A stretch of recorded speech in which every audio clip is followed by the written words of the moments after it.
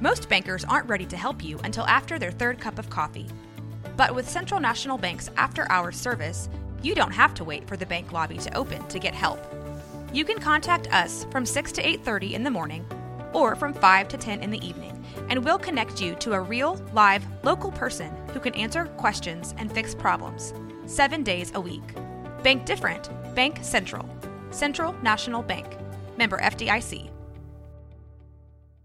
With threats to our nation waiting around every corner, adaptability is more important than ever. When conditions change without notice, quick strategic thinking is crucial. And with obstacles consistently impending, determination is essential in overcoming them. It's this willingness, decisiveness, and resilience that sets Marines apart. With our fighting spirit, we don't just fight battles, we win them. Marines are the constant our nation counts on to fight the unknown. And through adaptable problem solving, we do just that. Learn more at marines.com. Support for this podcast comes from Frito-Lay and the 2023 Snack Bracket Championship. The Frito-Lay Snack-It Challenge is underway, and fans are voting on their favorite snacks to crown champion. We're talking about prime-time matchups between the best 64 snacks in the land. Will Ruffles Ridges reign supreme? Can Doritos defend their dynasty? Or will Smart Food use their smarts for a surprise upset? Only you can decide. Get in on all the action for a chance to win up to $1,000 or a year's worth of snacks. Let your snacks be heard. Just go to fritolaysnacket.sbnation.com to vote and enter for a chance to win. No purchase necessary. Sweepstakes ends April 3rd, 2023. Void where prohibited. Year's worth of snacks awarded in the form of 52 coupons, each good for one bag of chips. See official rules at fritolaysnacket.sbnation.com.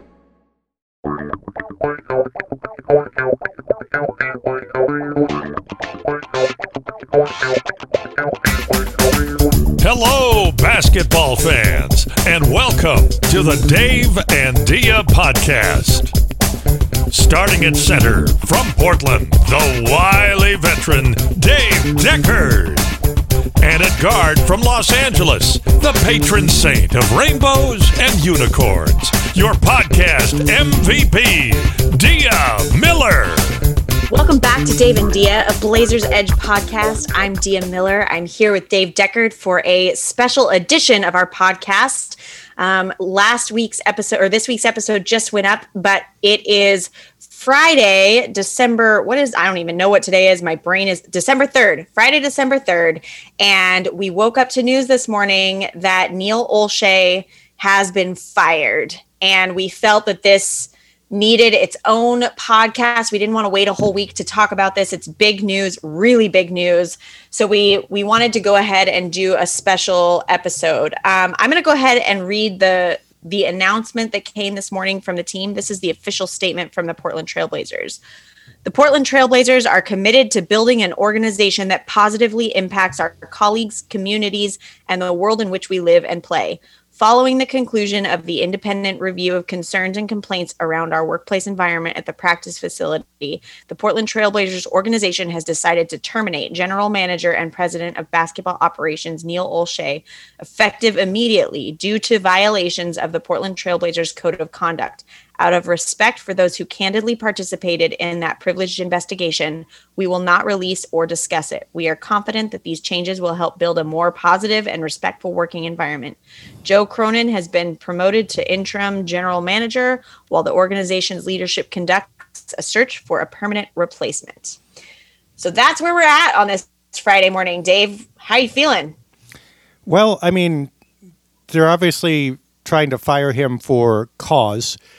This is not basketball related. We can talk about both, but let's talk about that, the actual stated reasons for the dismissal first. And again, I think as we have stated before, as I've stated in writing, this comes as no big surprise to anyone who's been around the Blazers for the last 10 years, that Neil was charitably difficult, self-serving, and that is not necessarily, those are not damning qualities in a lead executive in professional sports, but also willing to exercise power in whatever way was necessary in order to preserve his own prerogatives or opinions, however he saw them, which is problematic in any leader when you already have all the power.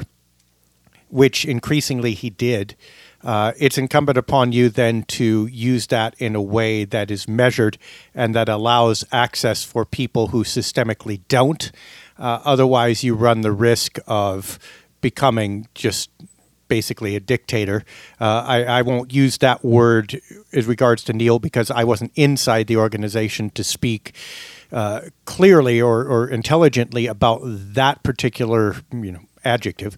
But certainly Neil has many, many incidences of using his power for his own benefit and, more to the point, using his power to actively shut out anyone who would pose a threat to that or even simply disagree, which in Neil's world appeared to be a threat to disagree with him.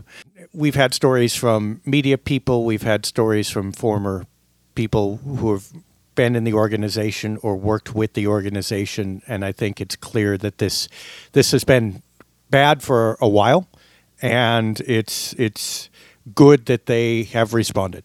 Absolutely. It's one of those things that I feel like we've talked so consistently about, just kind of the slow demise of this team, of the franchise, of what's going on inside the organization and how frustrating that's been to watch. And when all of these accusations started coming out and an investigation started, I wasn't shocked by it. I don't think you were either. But not being shocked by it doesn't change the fact that it's heartbreaking that people have been made to feel this way and have been treated the way that they have by someone who held power over their heads. I am really encouraged to see this. It's one of those things where, when this first started, I thought, okay, this is good. And then as it continued, I thought, man, I don't know. There was talk that he might keep his job, that he might live to GM another day. And it was looking like that. The longer it went on, the less that was said about it. The way that this organization has been lately, it wouldn't have surprised me if they'd kind of tried to just shove it under the rug and move on. And so this morning, waking up to that announcement is encouraging. I still don't, I feel like we've struggled so much to have faith in this franchise over the last however long.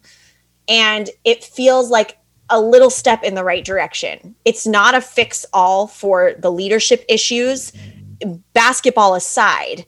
For the issues that are there within the franchise, it's not a fix all. We still have a GM that I feel like is there's still issues. But that being said, at least the people within the organization can breathe a little easier today. At least today, the people who are going to work for the Portland Trail Blazers aren't fearing for their jobs, aren't fearing for their treatment. And at least at the least we've done that. And I'm really grateful for that. I think there's an overwhelming sense of relief from fans, even celebration from fans. This is something that, even though there's been a lot of disagreements on different aspects of the team, it seems to me like a lot of people have agreed that Neil Olshey needs to go. So this morning, there seems to be a lot of good, positive response to this. Yes, with an asterisk. The basketball side has not worked out. If the Blazers were still going to the conference finals, I think that the pushback from fans would be greater because we want to justify whatever it is that fills our agenda. And that is the caution here that doing good or bad, whether the team was doing good or bad, that this issue has been around for a while. It's become more noticeable when they have not succeeded on the court. But when we say that, look, we're going to condemn the guy for his abuses if the Blazers lose, but if they win, we're going to look the other way, we become a party to that. I mean, that's just, that's just repeating the offense in our own way. We just have a different agenda. We just want the team to win and everything else to not bother us, as opposed to, Neil, whatever it is he wanted and used his power to enforce. I feel a responsibility, I guess, to lift up the idea that wrong is wrong or problematic is problematic. And just because problematic wears a face that you find pleasing or has an agenda that you agree with doesn't mean problematic is justifiable. And I feel like that's been a learning experience for this fan base. And I'm not sure, frankly, that it's happened because, again, it's been easy for a lot of people over the last, well, I mean, it's intensified since last year's playoffs when the Blazers lost to the Nuggets. But even somewhat before that, it's been easy for fans to just look the other way or to push back. And frankly, there was a lot of pushback, not a lot, there was less than in past years, but there's been some pushback against this investigation, against whether Neil should be investigated, against whether Neil should be fired because of the investigation. I mean, the Blazers have left little doubt here why they're dismissing him. I mean, it's because they are protecting their culture in whatever legalized words they're using. Those legalities also might allow them to try to wiggle out of his contract. I'm not sure about that. We'll have to see. But that they're leaving no doubt that for them, this is not a basketball thing. This is a cultural thing. And to the extent that that's true, that's been true for a long time. And we need to ask ourselves why we didn't pay more attention to that or why that didn't matter more in 2019 or in 2017 or when we first began to really see it in 2015. I would pretty much guarantee this would be a different conversation if this was a championship team. If the team was doing well and Neil was doing his job well, I think we'd be having different conversations here. I think it'd be harder to get people on board with this. I think the fact that this has been such a struggle with him on the basketball side of things made it easier to make these decisions. And you're right. How he performs in his job, even though that is an issue and people are unhappy with that, that's not the issue. That's not why he's being fired. And I think that that's important to continue to remember that this is a result of mistreatment of employees. He's being fired because he's breached, their code of conduct. That's big. And I think that is something that always needs to be focus on. We don't want this to turn into, well, he sucked at his job. Like, there are very real people who had very real issues that were enough to fire him over. And I think that that's something that the attention needs to stay on. This isn't about Neil Olshey as a GM of basketball. Oh, we'll get there too. I mean, that's well, yeah. I mean, that is a conversation that we will have, and that obviously has an impact on the future of the team. But I think it's important to remember that there was mistreatment of people, and that is the reasoning behind this.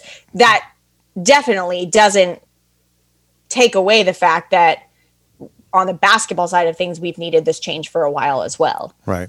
Well, and this, again, is the learning point, that mistreatment doesn't look like a person crawling out of the corner and saying, I'm the bad person, booga booga, I'm going to mistreat all of you. Ha, ha, ha, ha. It literally looks like people exercising their power over people who they have under their wings or under their authority. And in ways that you don't always see, and against people who aren't always the most prominent, because then you would see it, right? So you have people who exercise their authority over the vulnerable, over the less visible, and then to the public and or to anyone who might be an authority or critique them with what they see as a meaningful voice, they put on a completely different face. And this is very hard to see. And you don't want to distrust everyone in your life. I mean, some people are just wonderful, and some people are very charismatic, and those are legitimate things, and those are fine.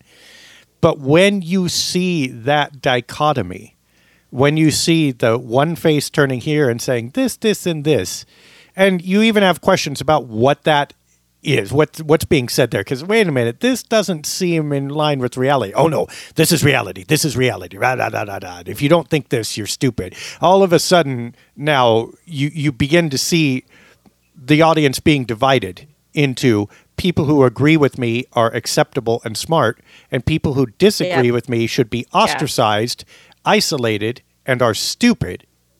Okay, that immediately should make you itch, right? And every bit of energy that goes into separating out and demeaning the people who are not, quote unquote, with the program is indicative of the mindset. I mean, because the mindset doesn't change. It's just their assessment or objectification of the target. So, you shouldn't feel flattered if someone like that puts on a smiling face with you and says, you're the greatest. They don't really mean it. They're just using you in a different way, right? And they've deemed you as important, but being important in the eyes of someone who does that shouldn't be that important. In fact, it's icky because you're participating in the entire process. And then those whom they deem unimportant, you may be fairly sure that those people are continuing to be ostracized and taken advantage of and demeaned and forced to comply. This is not great leadership. This is actually very scary leadership. And in the interpersonal world, when this happens in interpersonal relationships, we literally call this violence or abuse. Yep. In the workplace, the rules are slightly different and the definitions are slightly different, but there's a limit to that difference. And by the way, that limit involves the boundaries are doing your job. You are doing your job, and within the context of doing your job, there is some permission, perhaps, for a boss to say, hey, get with the program. This is how we do things, et cetera, et cetera. But those limits are tightly bounded. When we see things leaking over the edge, like we saw with Neil, I mean, demeaning reporters and doing other things. And believe me, you haven't even begun to hear the stuff that happened off camera. That's a huge red flag that the perception of power and of self-importance has gone beyond the boundaries of the job and is not for the sake of the job. It's for the sake of the person wielding the power and has become more like the abusive interpersonal relationship and less like a professional boss. Yeah, well, and one of the things that is worrisome to me is this isn't new. That he didn't just start doing this. This is, a part of how he's done things. And so, he, like, to your point, essentially has people around him who are either part of it or at least allowing it to go on. It took someone filing a formal complaint to get this moving in motion. And the fact of that is wild to me, because that if we saw bits and pieces of this slipping in front of a news camera, that people on the inside also saw things like this. I find it really hard to believe that Jody Allen didn't know at all what was going on. And we had a little bit of that conversation on the podcast earlier, but I will say that I'm glad to see that she went ahead and fired him. I think that would have been even more concerning had she not. But the fact that he was allowed to operate in this way for such a long time without anybody really seemingly batting an eye is problematic. And that's my concern moving forward, is that we don't end up right back in this position with someone else, that moving forward, people are not allowed to behave that way, that moving forward, our bottom line isn't, what it's been, that we hold the employees and the leadership to a higher standard than what Neil was held to. Yeah, well, I mean, and as I said on our earlier podcast, I have no problem believing that Jody didn't know, because all you have to do is not pay attention. She's not expert in basketball. She never was. That Paul Allen was the one who was hyper involved. Jody inherited this. And to her credit, I think she has been participating. I mean, you see her courtside, and I'm sure she knows generally what's going on with the team. But being inexpert in it, who do you lean on? It's your experts. And who is positioned as the expert in the Portland Trailblazers organization for the last 10 years, more than Neil Olshey. Nobody. In fact, nobody but Neil Olshey was positioned as the expert. Not even Terry Stotts, who apparently was routinely berated with profanity from Olshey's seat, while he was working, there's no way that he gets access to the owner in the same way, and also, there's no way that Olshey.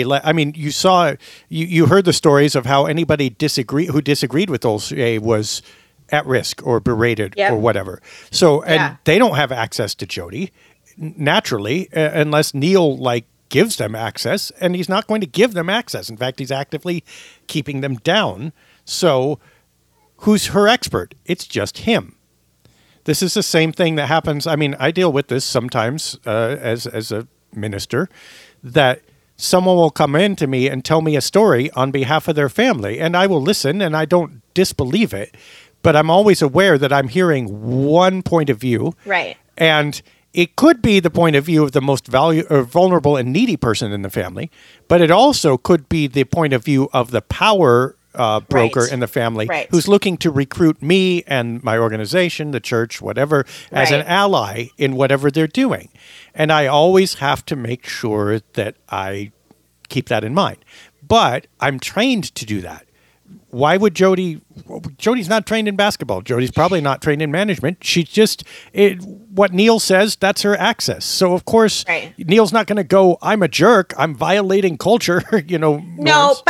But you also have to think for years, this is a person she's had interaction with. And I always relate this back to the abuse that I'm familiar with. And to me, people who do things like that, who have this mentality of power and control and manipulation, it's often something they can hide when needed.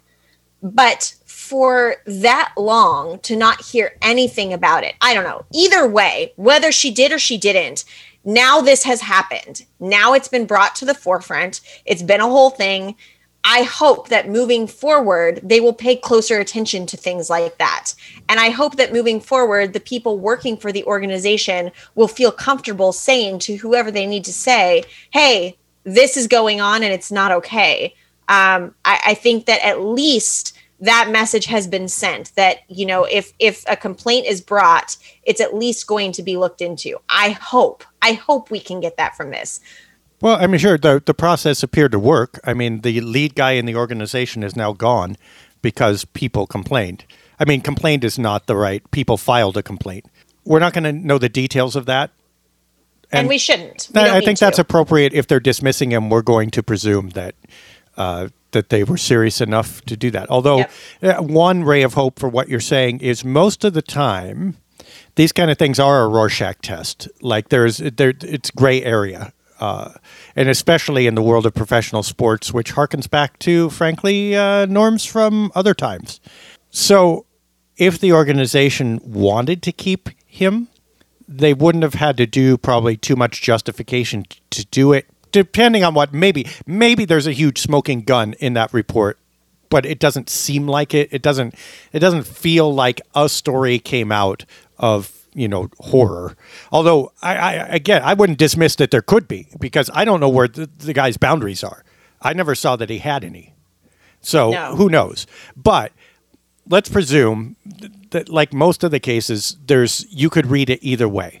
Right? You could go left or right. The fact that they went this way might signal that, this is important to them, and whatever. I mean, cynics will say it could also signal that they want to fire him for cause, get out of the $30 million left in his contract because the team is not where it's supposed to be. Maybe there's some of that too. I'm not saying they didn't have incentive, but let's take the bright point of view, I'd say, you know what? It is difficult to fire your lead executive under these circumstances. They probably had an opportunity not to, and they chose to anyway because of this stated reason. That's probably a good sign, Dia, for what you're saying. And I'm willing to, I wouldn't say I'd invest trust in the organization, but I'm willing to at least listen and not, let's put it this way. The dark cloud over the organization is somewhat lighter today than it was yesterday. And it's certainly much lighter than if they would have kept him. Absolutely. And that's, I posted when we were going to record this, I posted on Twitter and just asked like, hey guys, how are you feeling? Where do we go from here? Does this solve anything? What? And one of the comments that I got that I think was solid is, I'm not going to read the explicitive, but he said, I feel so effing relieved. It's not going to fix anything on the court, but man, does it make it easier to be a Blazers fan today. And I think that I think that's the sentiment that I'm seeing, that, it's been a year of letdown from this team in how things have been handled and what's gone on. And a lot of that falls on the shoulders of Neil Olshey. And to keep someone like that around, on top of all of that, on top of how we watched him mishandle the situation with the hiring of Chauncey Billups, and then with the way that, these allegations have come out against him, if the franchise were to have kept him, it would have been really, really hard to get past that feeling that they just really don't care how people feel. They don't care about the pain that's inflicted on employees, on fans, on whoever. They don't care. They just are running a business. And I don't think that you want to feel that way with a team that you love. You don't want to feel like it's just a business.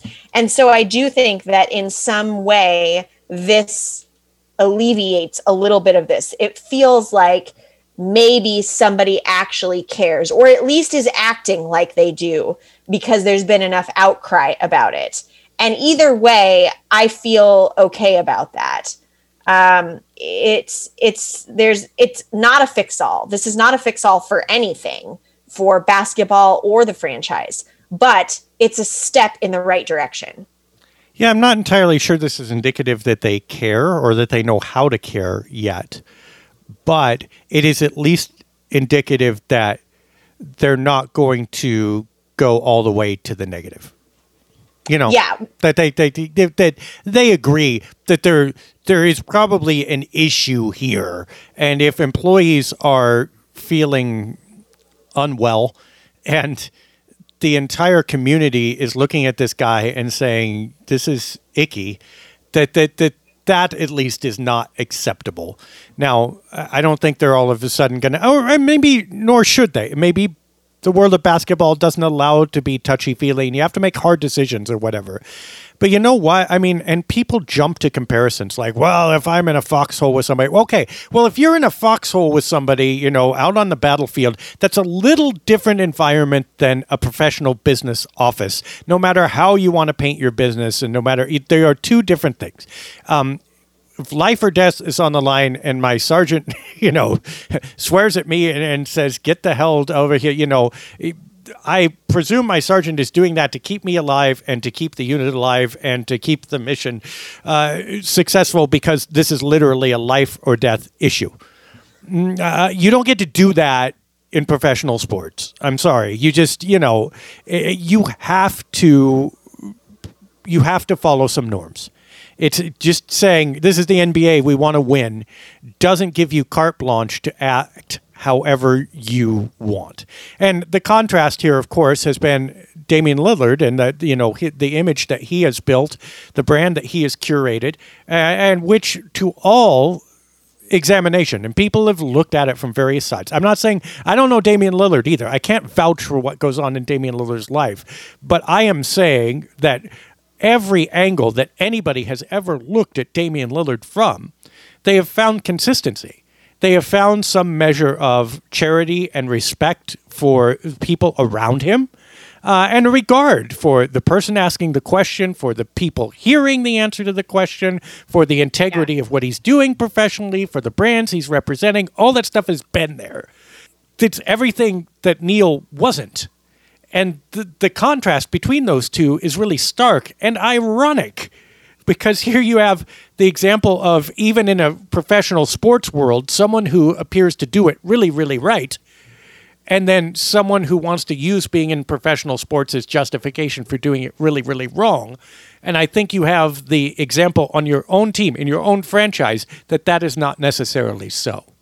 Yeah, it's there's definitely a contrast there, and I think that again, that's been one of the frustrating things to watch is this front of good people that we have. That we've got guys that actually seem to care about people, that are kind, that are genuine, that are good with media and interactions with fans and people. I've been to a couple games where I've been right there at the beginning when the Blazers come through in LA. So this isn't even at the Moda Center where they're at home. And I have watched Damian Lillard stop at every single person before the game who's waiting to have him sign something. Even if it takes him 10 minutes, he goes through and he signs. I've watched him do it several times. A lot of times the guys will run through, they'll sign a couple things, they'll shake a couple hands, whatever, they'll run through. But he really takes his time stopping to sign everything that's put out there for him. There are little things like that make Damian Lillard different, that make him Damian Lillard. And when you have that kind of a contrast with a guy like Neil Olshey, who's sitting here preaching, oh, we like good character, but then being an absolute jerk when it comes down to actually dealing with people, it's hard to ignore that. So, we can move also to the basketball end of things. Yeah. So Olshey's biggest success in Portland duplicated his biggest success with the Clippers, which is getting a point guard that revolutionized or anchored the franchise.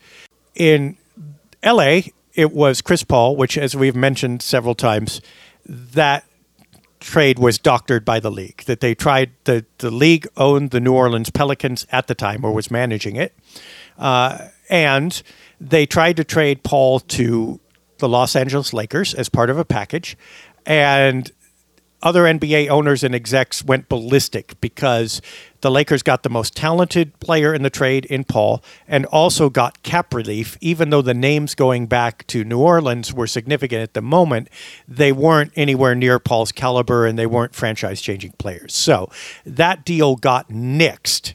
David Stern famously pulled it back, which is unheard of, but it was kind of unheard of for the league to be managing a team in the first place.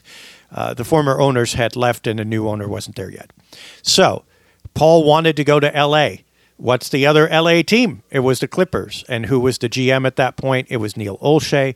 So bada bing, bada boom, Paul gets traded to the other franchise. So Neil does get some credit for that, but there's an assist there. It's a wind-assisted franchise-changing move. So L.A. goes through what they go through. They have a decent team. Neil comes to Portland. Neil comes to Portland after a series of debacles in the general manager position. There was obviously Bob Whitsitt. You can go back to Bob Whitsitt, who looked really great at first. This was Paul Allen's golden age of making all kinds of moves and acting like a fantasy owner. Whitsitt aided and abetted that, but eventually that turned into the Jailblazers. You had Steve Patterson and John Nash, who were brought in to be the headhunters and to undo the Jailblazers era, which meant basically axing everything and everyone around them, including budget. You know those kind of execs. You know this in the corporate world. They come in to trim the franchise back. And that's what they did. Of course, they were massively unpopular. And Patterson made more so by his out-of-town status, his bigger-than-thou kind of attitude, which drove local media crazy. So they were hugely unpopular. Then you got a little breathing space with Kevin Pritchard, who came in, and he came in under Patterson, actually, and reportedly helped facilitate the draft that brought the Blazers Brandon Roy and LaMarcus Aldridge, even though Patterson was technically still in charge there. And Kevin Pritchard was homespun, one of the guys, aw shucks kind of guy. First time I ever met him, he didn't know me from Adam. He knew my name and what I'd done. He also knew, by the way, that initially that I had questions about that Brandon Roy draft machinations and all the trades that went into it. Nonetheless, he threw his arm around my shoulder, said, "Hey, how you doing?" Shook my hand, and with his other hand, and just immediately he was the type of person who put you at ease. And so culturally, he was very popular. He was very easy to love, but apparently didn't get the moves done that Paul Allen wanted, or didn't have that connection, so was famously fired on draft day. Allen brings in Rich Cho after that, who lasts for a year, maybe, and then is fired. And all of a sudden you're looking at this organization going, Whitsitt has the Jailblazers legacy to him. So negative for him. Steve Patterson and John Nash, negative for them. Kevin Pritchard, you fired in the most odd way possible. And then Rich Cho was a mistake.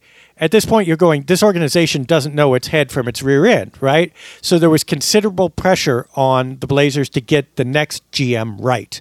That's when Allen found Neil Olshey. And he found Olshey as a publicly facing, charismatic salesman who was able to convince people of a program and able to deflect criticism of same. And those were assets at this point because he was walking into chaos. Now, his striking move was the same as in LA, getting a point guard, in this case, Damian Lillard. And Olshey came in 2012. Lillard was drafted in 2012. There was a matter of weeks. Olshey came a matter of weeks before Lillard was drafted. So Olshey gave the go-ahead on that pick. One has to think that in that amount of time, 2 or 3 weeks is not enough to fully scout a draft, although he was doing it for the Clippers as well. Also, one has to note that almost everybody was saying that Lillard, even though he is relatively unknown, the people who were looking into the draft were going, Lillard and the Blazers. The Blazers belong with Lillard because they had done the same thing with point guard that they had done with general managers. They had run through 1,000. They've wasted so many first-round draft picks on point guards without getting one that's stuck. And it's like, you got to solve this problem at some point. And Lillard was in the right place at the right time. Olshey, right place and right time. And Neil drafted him. And that provided the underpinning for the entire decade. No Lillard. If they had drafted Myers Leonard and someone else there, Olshey isn't here now. That Lillard kept. Lillard was the shield. Lillard was the public face. Lillard was what was keeping the franchise afloat in order to keep Neil where he was and allow him to tinker around the edges without it being revealed that maybe the way he was tinkering, let alone the way he was operating, wasn't great. I want to take a breath there because that was very long, but I mean, thoughts so far or what response to that? Yeah, I mean, it's a lot of history here of just trying to get it. I don't know if trying to get it right, and not. It's an interesting situation because I don't think that's super common. I don't know a lot about other teams' management like with the Blazers, but I don't think it's super common to have those kinds of things happen. And I think that it's interesting to me that after all of that, that Olshey would be here as long as he has with as many problems as we've had. And the only thing I can think is, that it's Jody Allen now and not Paul. Well, and I think that... Yeah, we can get there. But the point being that even at the beginning, the wind was seriously behind Olshey's sails. That he didn't come in here in a neutral position. He came in here, the franchise needed him to succeed and was probably going to do almost anything possible to make sure that whatever he did was protected and looked like a success, because if he didn't at that point, they really, really didn't. And now all of a sudden, Paul Allen looks like a buffoon. I mean, that's the way it would. I mean, after 92 point guards drafted and 92 general managers drafting him, and none of them work out. In fact, all of them are kind of disasters. This had to work. It just seems to me, though, that that's almost that's backwards. Like, you've already done all this. You've already gotten rid of all of these. Like, land on one that actually, I mean, they did with Dame. Dame actually worked out. That was great. So that was the first one. But then land on one that's going to be good for the team. If you're going to go through all this, firing this guy, firing that guy, firing this guy to get to Olshey, like, I just, it is what it is. But it just is. But you got to remember, in 2011, 2012, this was a disaster. I mean, Brandon Roy had his knees were going. Greg Oden versus Kevin Durant. I mean, the NBA will never forget that. It's not quite at the level historically of Jordan Bowie, but it's close. And for a franchise that had done that, I mean, this was a huge gaffe. And I'm not saying that it wasn't a reasonable decision. I'm not arguing the basketball logic behind it. I'm just saying, as a public relations and or franchise direction thing, having Greg Oden flame out the way he did, publicly and disastrously, while Kevin Durant went on to become a league MVP, greatest 75, some people's perhaps Mount Rushmore when all is said and done. That's a serious issue. And the Blazers were not only dealing with that exactly then, but the absolute collapse of everyone they had built on to that point. That 2016, when Roy and Aldridge came in, were supposed to be the new resurrection, the new march toward a championship. And it looked like it could be that way for about 2 years. But then Nate McMillan's gone. Brandon Roy can't play anymore. Greg Oden's gone. LaMarcus Aldridge is there, but he was the least of the personalities, and now you have to build around him, and you can't draft to save your life, and you've been through several general managers. There's nothing there to say this is a quality franchise or this franchise is being managed well.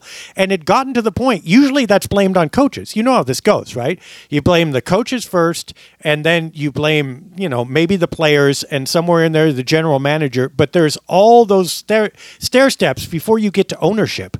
As soon as people start complaining about ownership, something's really, really, really wrong.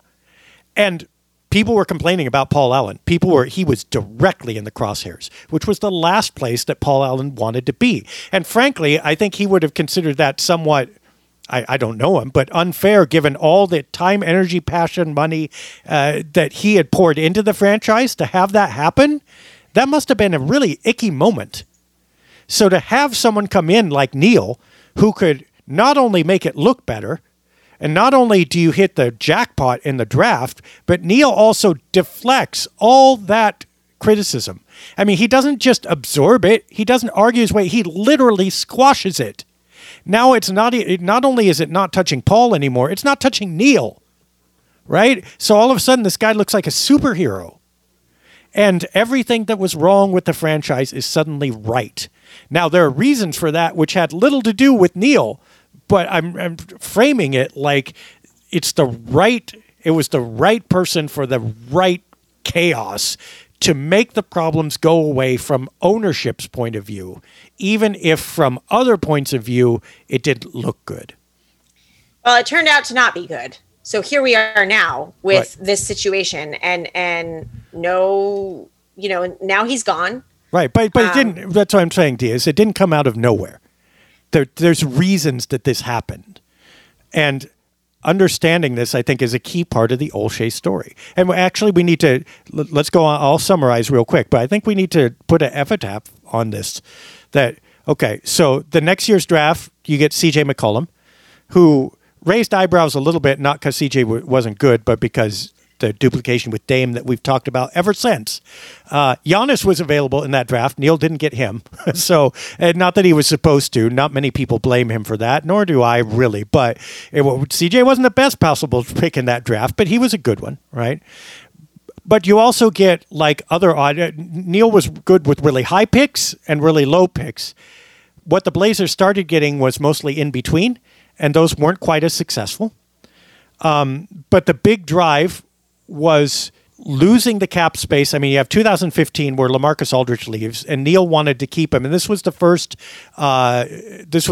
crack in the armor, or at least Neil wanted to appear to keep him, I should say. That we knew that Aldridge was leaving. Neil was still dissembling or not. There was to the last breath before Aldridge said, "No, literally, I'm going." Neil was telling a different story. And we began to see how Neil operated then. But the Blazers lose Aldridge, which is kind of a disaster. But here's what they did. In 2015, instead of winning 20 games, what a lot of people had predicted, or 30, they won 40-something. I forget what it was, in the low 40s, which for them was a major victory because it was like 13 over what was predicted. But this was the beginning of Neil's publicity machine, where he said, look what they said about us. Here the dividing and here the demeaning. Look what they said about what the Blazers would do and what we actually did, which has two functions. Number one, shuts out the people who would complain. This is Neil's specialty. But also redefines success to whatever I happen to be doing at the moment. And therefore, success is 44 wins or whatever it was, 46. I don't know. You can see the mechanism there. You can see the underpinnings there. And they never stopped it. Now, for that year, for 2015, 40x wins was success. But they never got appreciably more, really. And they never changed that definition of whatever I'm doing is defined as success at the moment. Whether it's spending cap space or making draft picks or making a trade or winning or losing or whatever it is that we're doing, we're going to define it as success. We're going to squelch all criticism and we're going to redefine this. And whoever agrees with us is true and faithful. And whoever doesn't disagree with us is either an idiot or not really a fan or whatever it is. Okay. And that mantra carried on through 2016, a gross misuse of cap space. This was their big thing. Yay, we have a lot of cap space. We will use it. And then they used it on players who didn't really make a difference, right? 2017, you have draft picks up the wazoo, which you then parlay into two players who didn't last really 5 years with the team. 2018, you made some trade. 2019 was really their big success. And that was making it to the Western Conference Finals, which in retrospect, they got as a lucky bracket draw, really. They stayed away from the Warriors. And they didn't get the Warriors till the conference finals and then got swept by them. They did beat Denver in a legit hard series. They beat Oklahoma City with the shot, one of Dame's shots. So it was a perfect offseason. What also happened that year? That was the year that, sadly, Paul Allen passed away and Jody took over. Now, up to that point, Paul had to have seen what happened in 2016 and 2017. He had to know that Neil wasn't doing real well with this. But 2019, conference finals run, biggest success ever, brand new owner. What happens? Both Neil and Terry Stotts that summer get contract extensions when Neil actually might have been fired had Paul still been around. At least that's the way it looked at the beginning. And I'm relatively confident. I don't know what just my gut says Paul at least would not have extended Neil in 2019. But that's what Jody did because she was brand new. And because they'd had this blinding success, and all of a sudden she was sitting courtside at the NBA Conference Finals, one series away from the NBA Finals, which had always been her brother's dream. We've seen what happened since. The continued mismanagement of cap space and ineffective trades didn't really get him in the end. What really got him in the end was his own behavior. But it took 10 years and all of this in order for him to finally go. And at every step of the way, I would call fortunate turns of events around Neil, either covered up for or made up for the way he was, in essence, either mismanaging the franchise or being a rip-roaring jerk up to perhaps abusive while doing so. It's not an accident that this happened. There were a lot of steps along the way. And my final argument on Neil is that he has ended up very fortunate to be here a decade. He should not have been. And I think that story needs to be told, not just for his legacy, but for his future. That this was not a success in any way, shape, or form. This was Damian Lillard's era. This was not Neil Olshey's era. And I will end the way I started. Go back, take Damian Lillard off of this team, draft somebody else. And what happens? This team is barely making the playoffs, if it makes the playoffs, for the last 10 years. This team is probably functionally pretty close to Sacramento. It is Damian Lillard who made this work, not Neil Olshey. So I don't know what you can look at that entirely recommends him, other than he did reasonably well with some low-level draft picks and he did reasonably well with his lottery picks when he had them. Everything else was not great. Yeah, there's a lot of history there, clearly. I think, it's a lot to comprehend, everything that's going on right now and everything that led to this point. I agree that Neil has done a lot of things that really caused problems for this team more than anything else. And I think you're right in your statement about, Dame being the difference here, not Neil. I don't think that we can give Neil credit for the success that the team has had. I think that credit goes elsewhere. But here we are now. He's finally gone. He's fired. It's a good thing.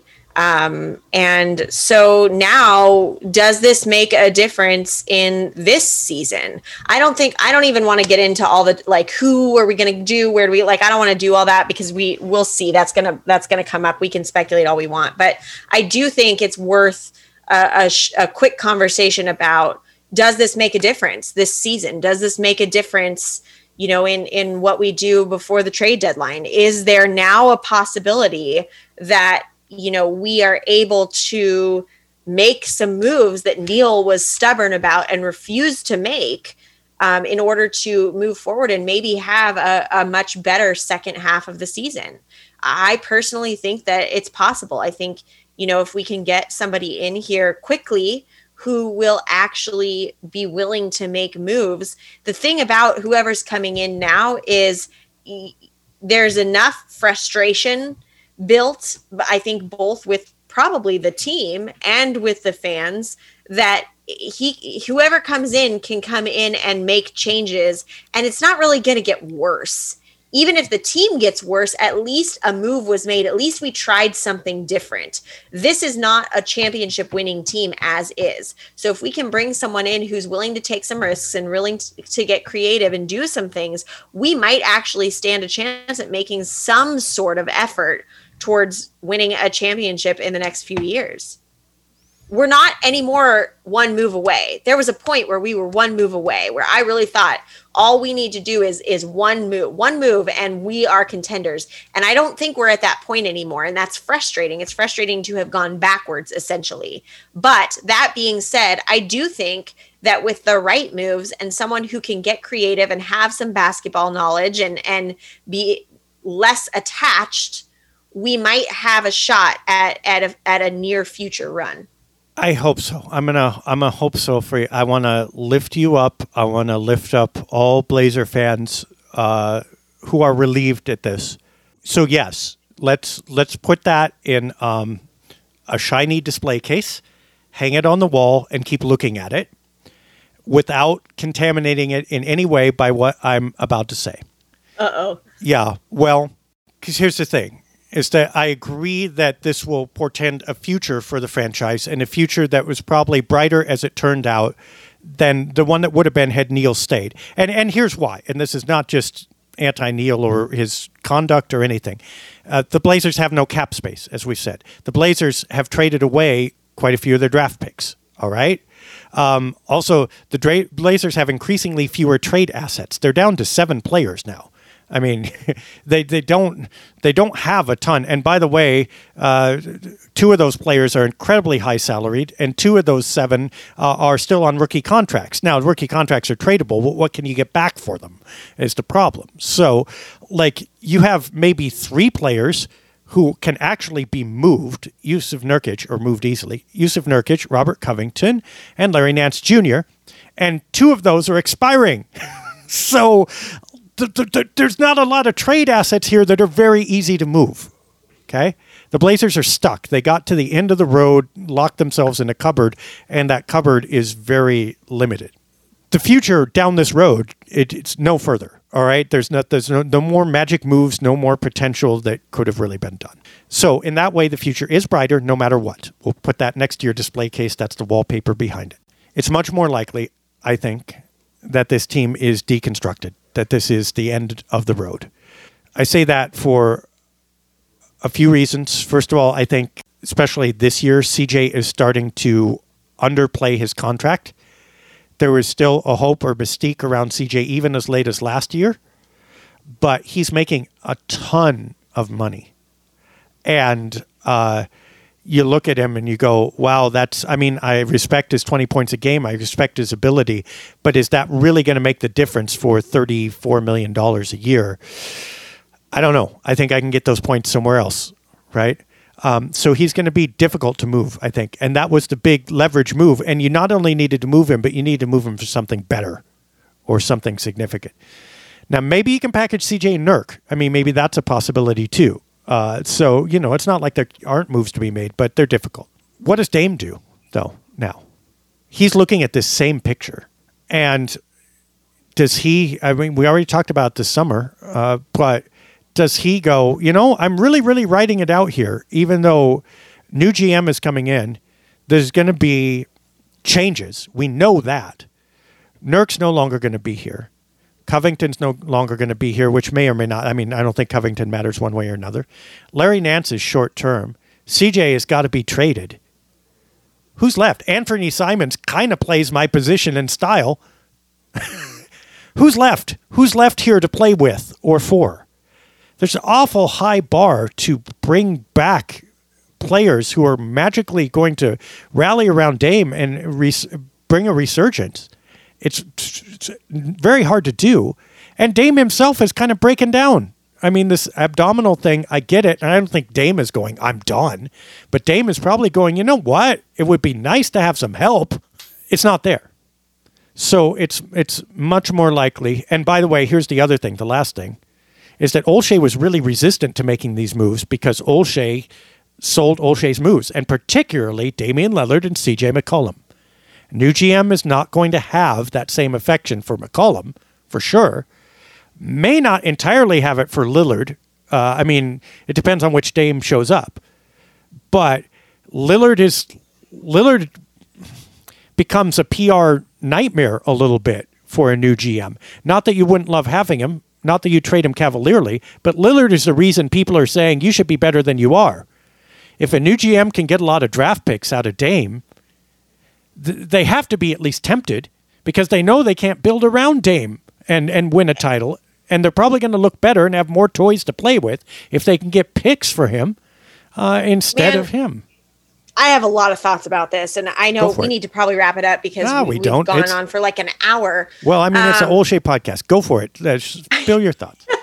But the short version is this. I think, first of all, that unless Dame requests a trade, we are doing a massive disservice in trading him. I think when we have wasted this man's time for the last 9 years, not being willing to make any kind of move to get him a championship, and then move him for picks without him requesting that, I would be furious. I think that that's such a disservice to a player who has been committed to a small market team when he could have gone somewhere else and won a ring by now. That would be infuriating to me. I think that, there are trades that can be made in some of the other players, and I think that needs to be done. I am not someone anymore who is saying, I think at this point you don't trade Dame and anyone else is on the chopping block. I think there needs to be change. I think that this isn't working. I think that's obvious. So make some changes and give some other things a try. But in my opinion, you do not trade Damian Lillard unless he requests out. That being said, I think he's in a position where if he were to request out, nobody would blame him for it. I think he's held on. He's done a lot more for this team than I think you could expect of someone of his caliber in this situation. And I think that Neil being gone and all of this change happening gives him a fair chance to say, hey, look, I've done what I've done here, but I need to move on. I don't think anyone would blame him in that situation, but I actually kind of would be surprised to see that happen. So in my opinion, you don't trade Dame unless he asks out, and I don't think he will. So build around him. Do what you need to do. Trade the other people. Do whatever you need to do, and do the best you can to build around him. And I know that our hands are tied in a lot of ways, but there are things that can be done. And that's why I said if we get someone in here who has some basketball knowledge and some creativity, they may be able to make moves that will work, that will play to his strengths and weaknesses, that aren't necessarily just a big name. I mean, fair, but if the Blazers show any indication of even thinking about trading Dame, he will probably want to be traded. You know what I mean? The two go hand in hand. There's no reason for him to want to stay. There's zero. Well, there is, though, and he said that. He said over and over that this is where he wants to be, that this is where he wants to bring a ring. He said that. But hold on. Yes, the way you say, like, I love my school or whatever, right? Yes, that's legit. But let's say you're working in a school and you love the faculty, you love the students, you love the principal or whatever. Let's just pretend we love all those things. The principal actually wasn't that great, but let's pretend. Okay. The principal's gone. The students have graduated. Most of the your co-faculty are gone. The one link that he could have to continuity right now would be C.J. McCollum, who is exactly the guy that everybody is saying has to be traded. Once C.J. is gone, who is left? And by the way, again, Nurkic, expiring contract. Literally, who is left? Terry Stotts is gone. Dame's has got a brand new coach. He's going to have a brand new GM. He's going to have a different center, probably. He's going to have a different starting power forward. And by the way, this starting power forward has only been around for 2 years. Doesn't have a small forward. He just met Norman Powell last year. He has a couple of guys underneath that have been around in Anthony Simons and Nasir Little for like 2 to 3 years. There's literally no one except CJ in the entire organization that he has any institutional connection to. I don't think that's what it's about for him. I don't think that's what it's about. I really don't. And maybe I'm wrong. This is obviously not coming from Dame. This is my impression and what I've picked up on. I don't think it's about that. I think this is a man who sat there and watched Giannis win with the team that drafted him, a small market team last year. And he wants that. He wants to be that guy. And I think that he's in a position right now where he can try to be that guy, or he can move on. And essentially that's not going to go over well with a lot of fans. And I don't think I think Dame is someone who is loyal to this city and to the fans. And I don't think it has as much to do with the leadership or the players on the team. I think that's he's a lot less tied to that than he is to being in a Portland Trailblazers uniform. Maybe, but you know what? Every team has a uniform and every team has fans. And fans I know that, but I don't think that's what where his tie is. He doesn't say I want to win a championship with CJ. He doesn't say I want to win a championship with Chauncey. He doesn't say any of that. What he says is I want to win a championship in Portland. I want to bring a ring to the team that drafted me. He's not talking about any of those other things. And so in my opinion, again, just my opinion, that's not what this is about. I don't think that this is going to be a huge factor in that. If anything, to me, this is an opportunity where, hey, some moves that maybe he would like to see can actually happen. He asked for moves and Neil didn't give him what he asked for. So maybe now someone else can come in and do that. Yeah, I mean, maybe, but the moves that are going to be made are going to take away the last bit of continuity and attachment that Lillard has to the franchise. That's got to factor in. I mean, he's going to be the last man standing. I mean, look, it's like this is oversimplified, and I don't mean just Neil Olshey. I actually think that maybe Olshey being traded will be a positive for the franchise, even in Dame's point of view. Because you notice, as we pointed out before, there was not a big rush to defend this guy, to defend Neil from the players, right? But it's like being at a corporation and you get bought out. And now all of a sudden, everything is different and everyone is different, up to and including your coworkers. Now, you've had a lot of pride in that name, in the business corp or whatever you worked for. But now business corp means something completely different. And by the way, there are organizations down the street who are also very successful, who really, really want you, who offer people who will be happy to see you when you walk in the door just because you're you and just because you're new, that Business Corp can no longer offer you. And when you look at your office, you're now seeing the ghosts of what used to be and the people you used to know instead of appreciating what's here now. That's very human, and that's not unlike what's happening here. I mean, and again, literally name me the person left in the organization from the owner down to the 15th player on the roster whom Dame has had attachment to for more than 2 years. There's Yusuf Nurkic, who's going, and there's CJ McCollum, who's probably going, and that's it. I mean, aside from trainers and stuff like that, of the public, visible, important people, Dame will be the last person standing. And that's a much different view than being among the family or organization that you grew up in.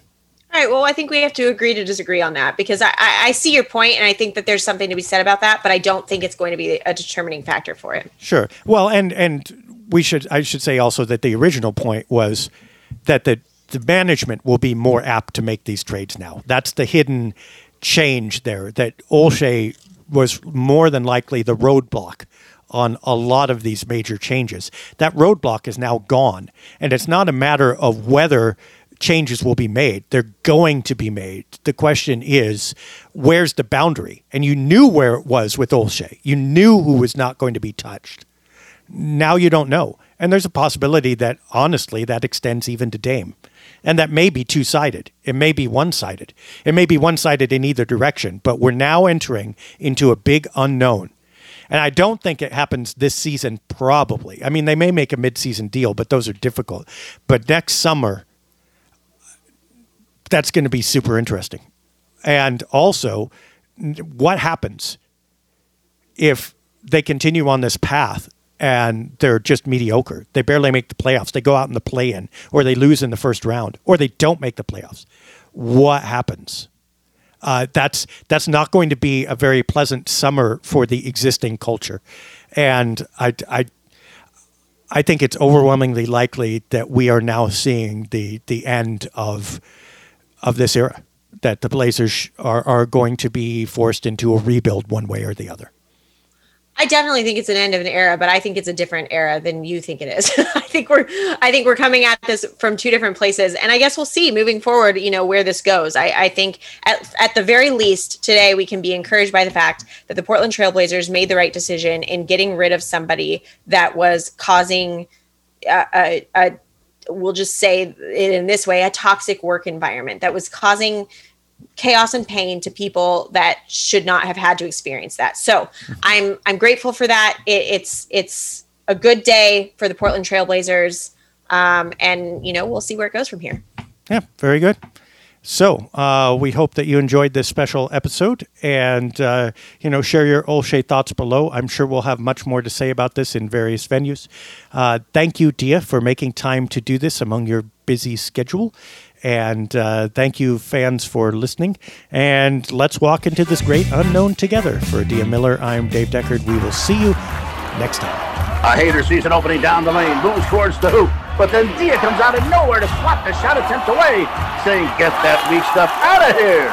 Dave scoops up the loose ball. Now it's a pass right the other way with Dia. She's flying down the court. Dave sends her an alley-oop. She jams it. Boom! Shakalaka! The crowd is on its feet saluting Dia. I tell you, if she isn't the Rookie of the Year, they really ought to just stop giving the award. What a talent!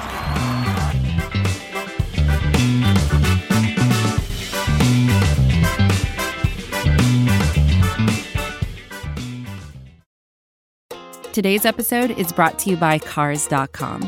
With over 2 million vehicles and 50,000 more added every day, Cars.com will match you with the perfect car for you, your budget, your life, your style. And if you're ready to say goodbye to your current car, Cars.com will get you an instant offer to cash it in. Just start by entering your license plate and get matched with a local dealer who will write you the check.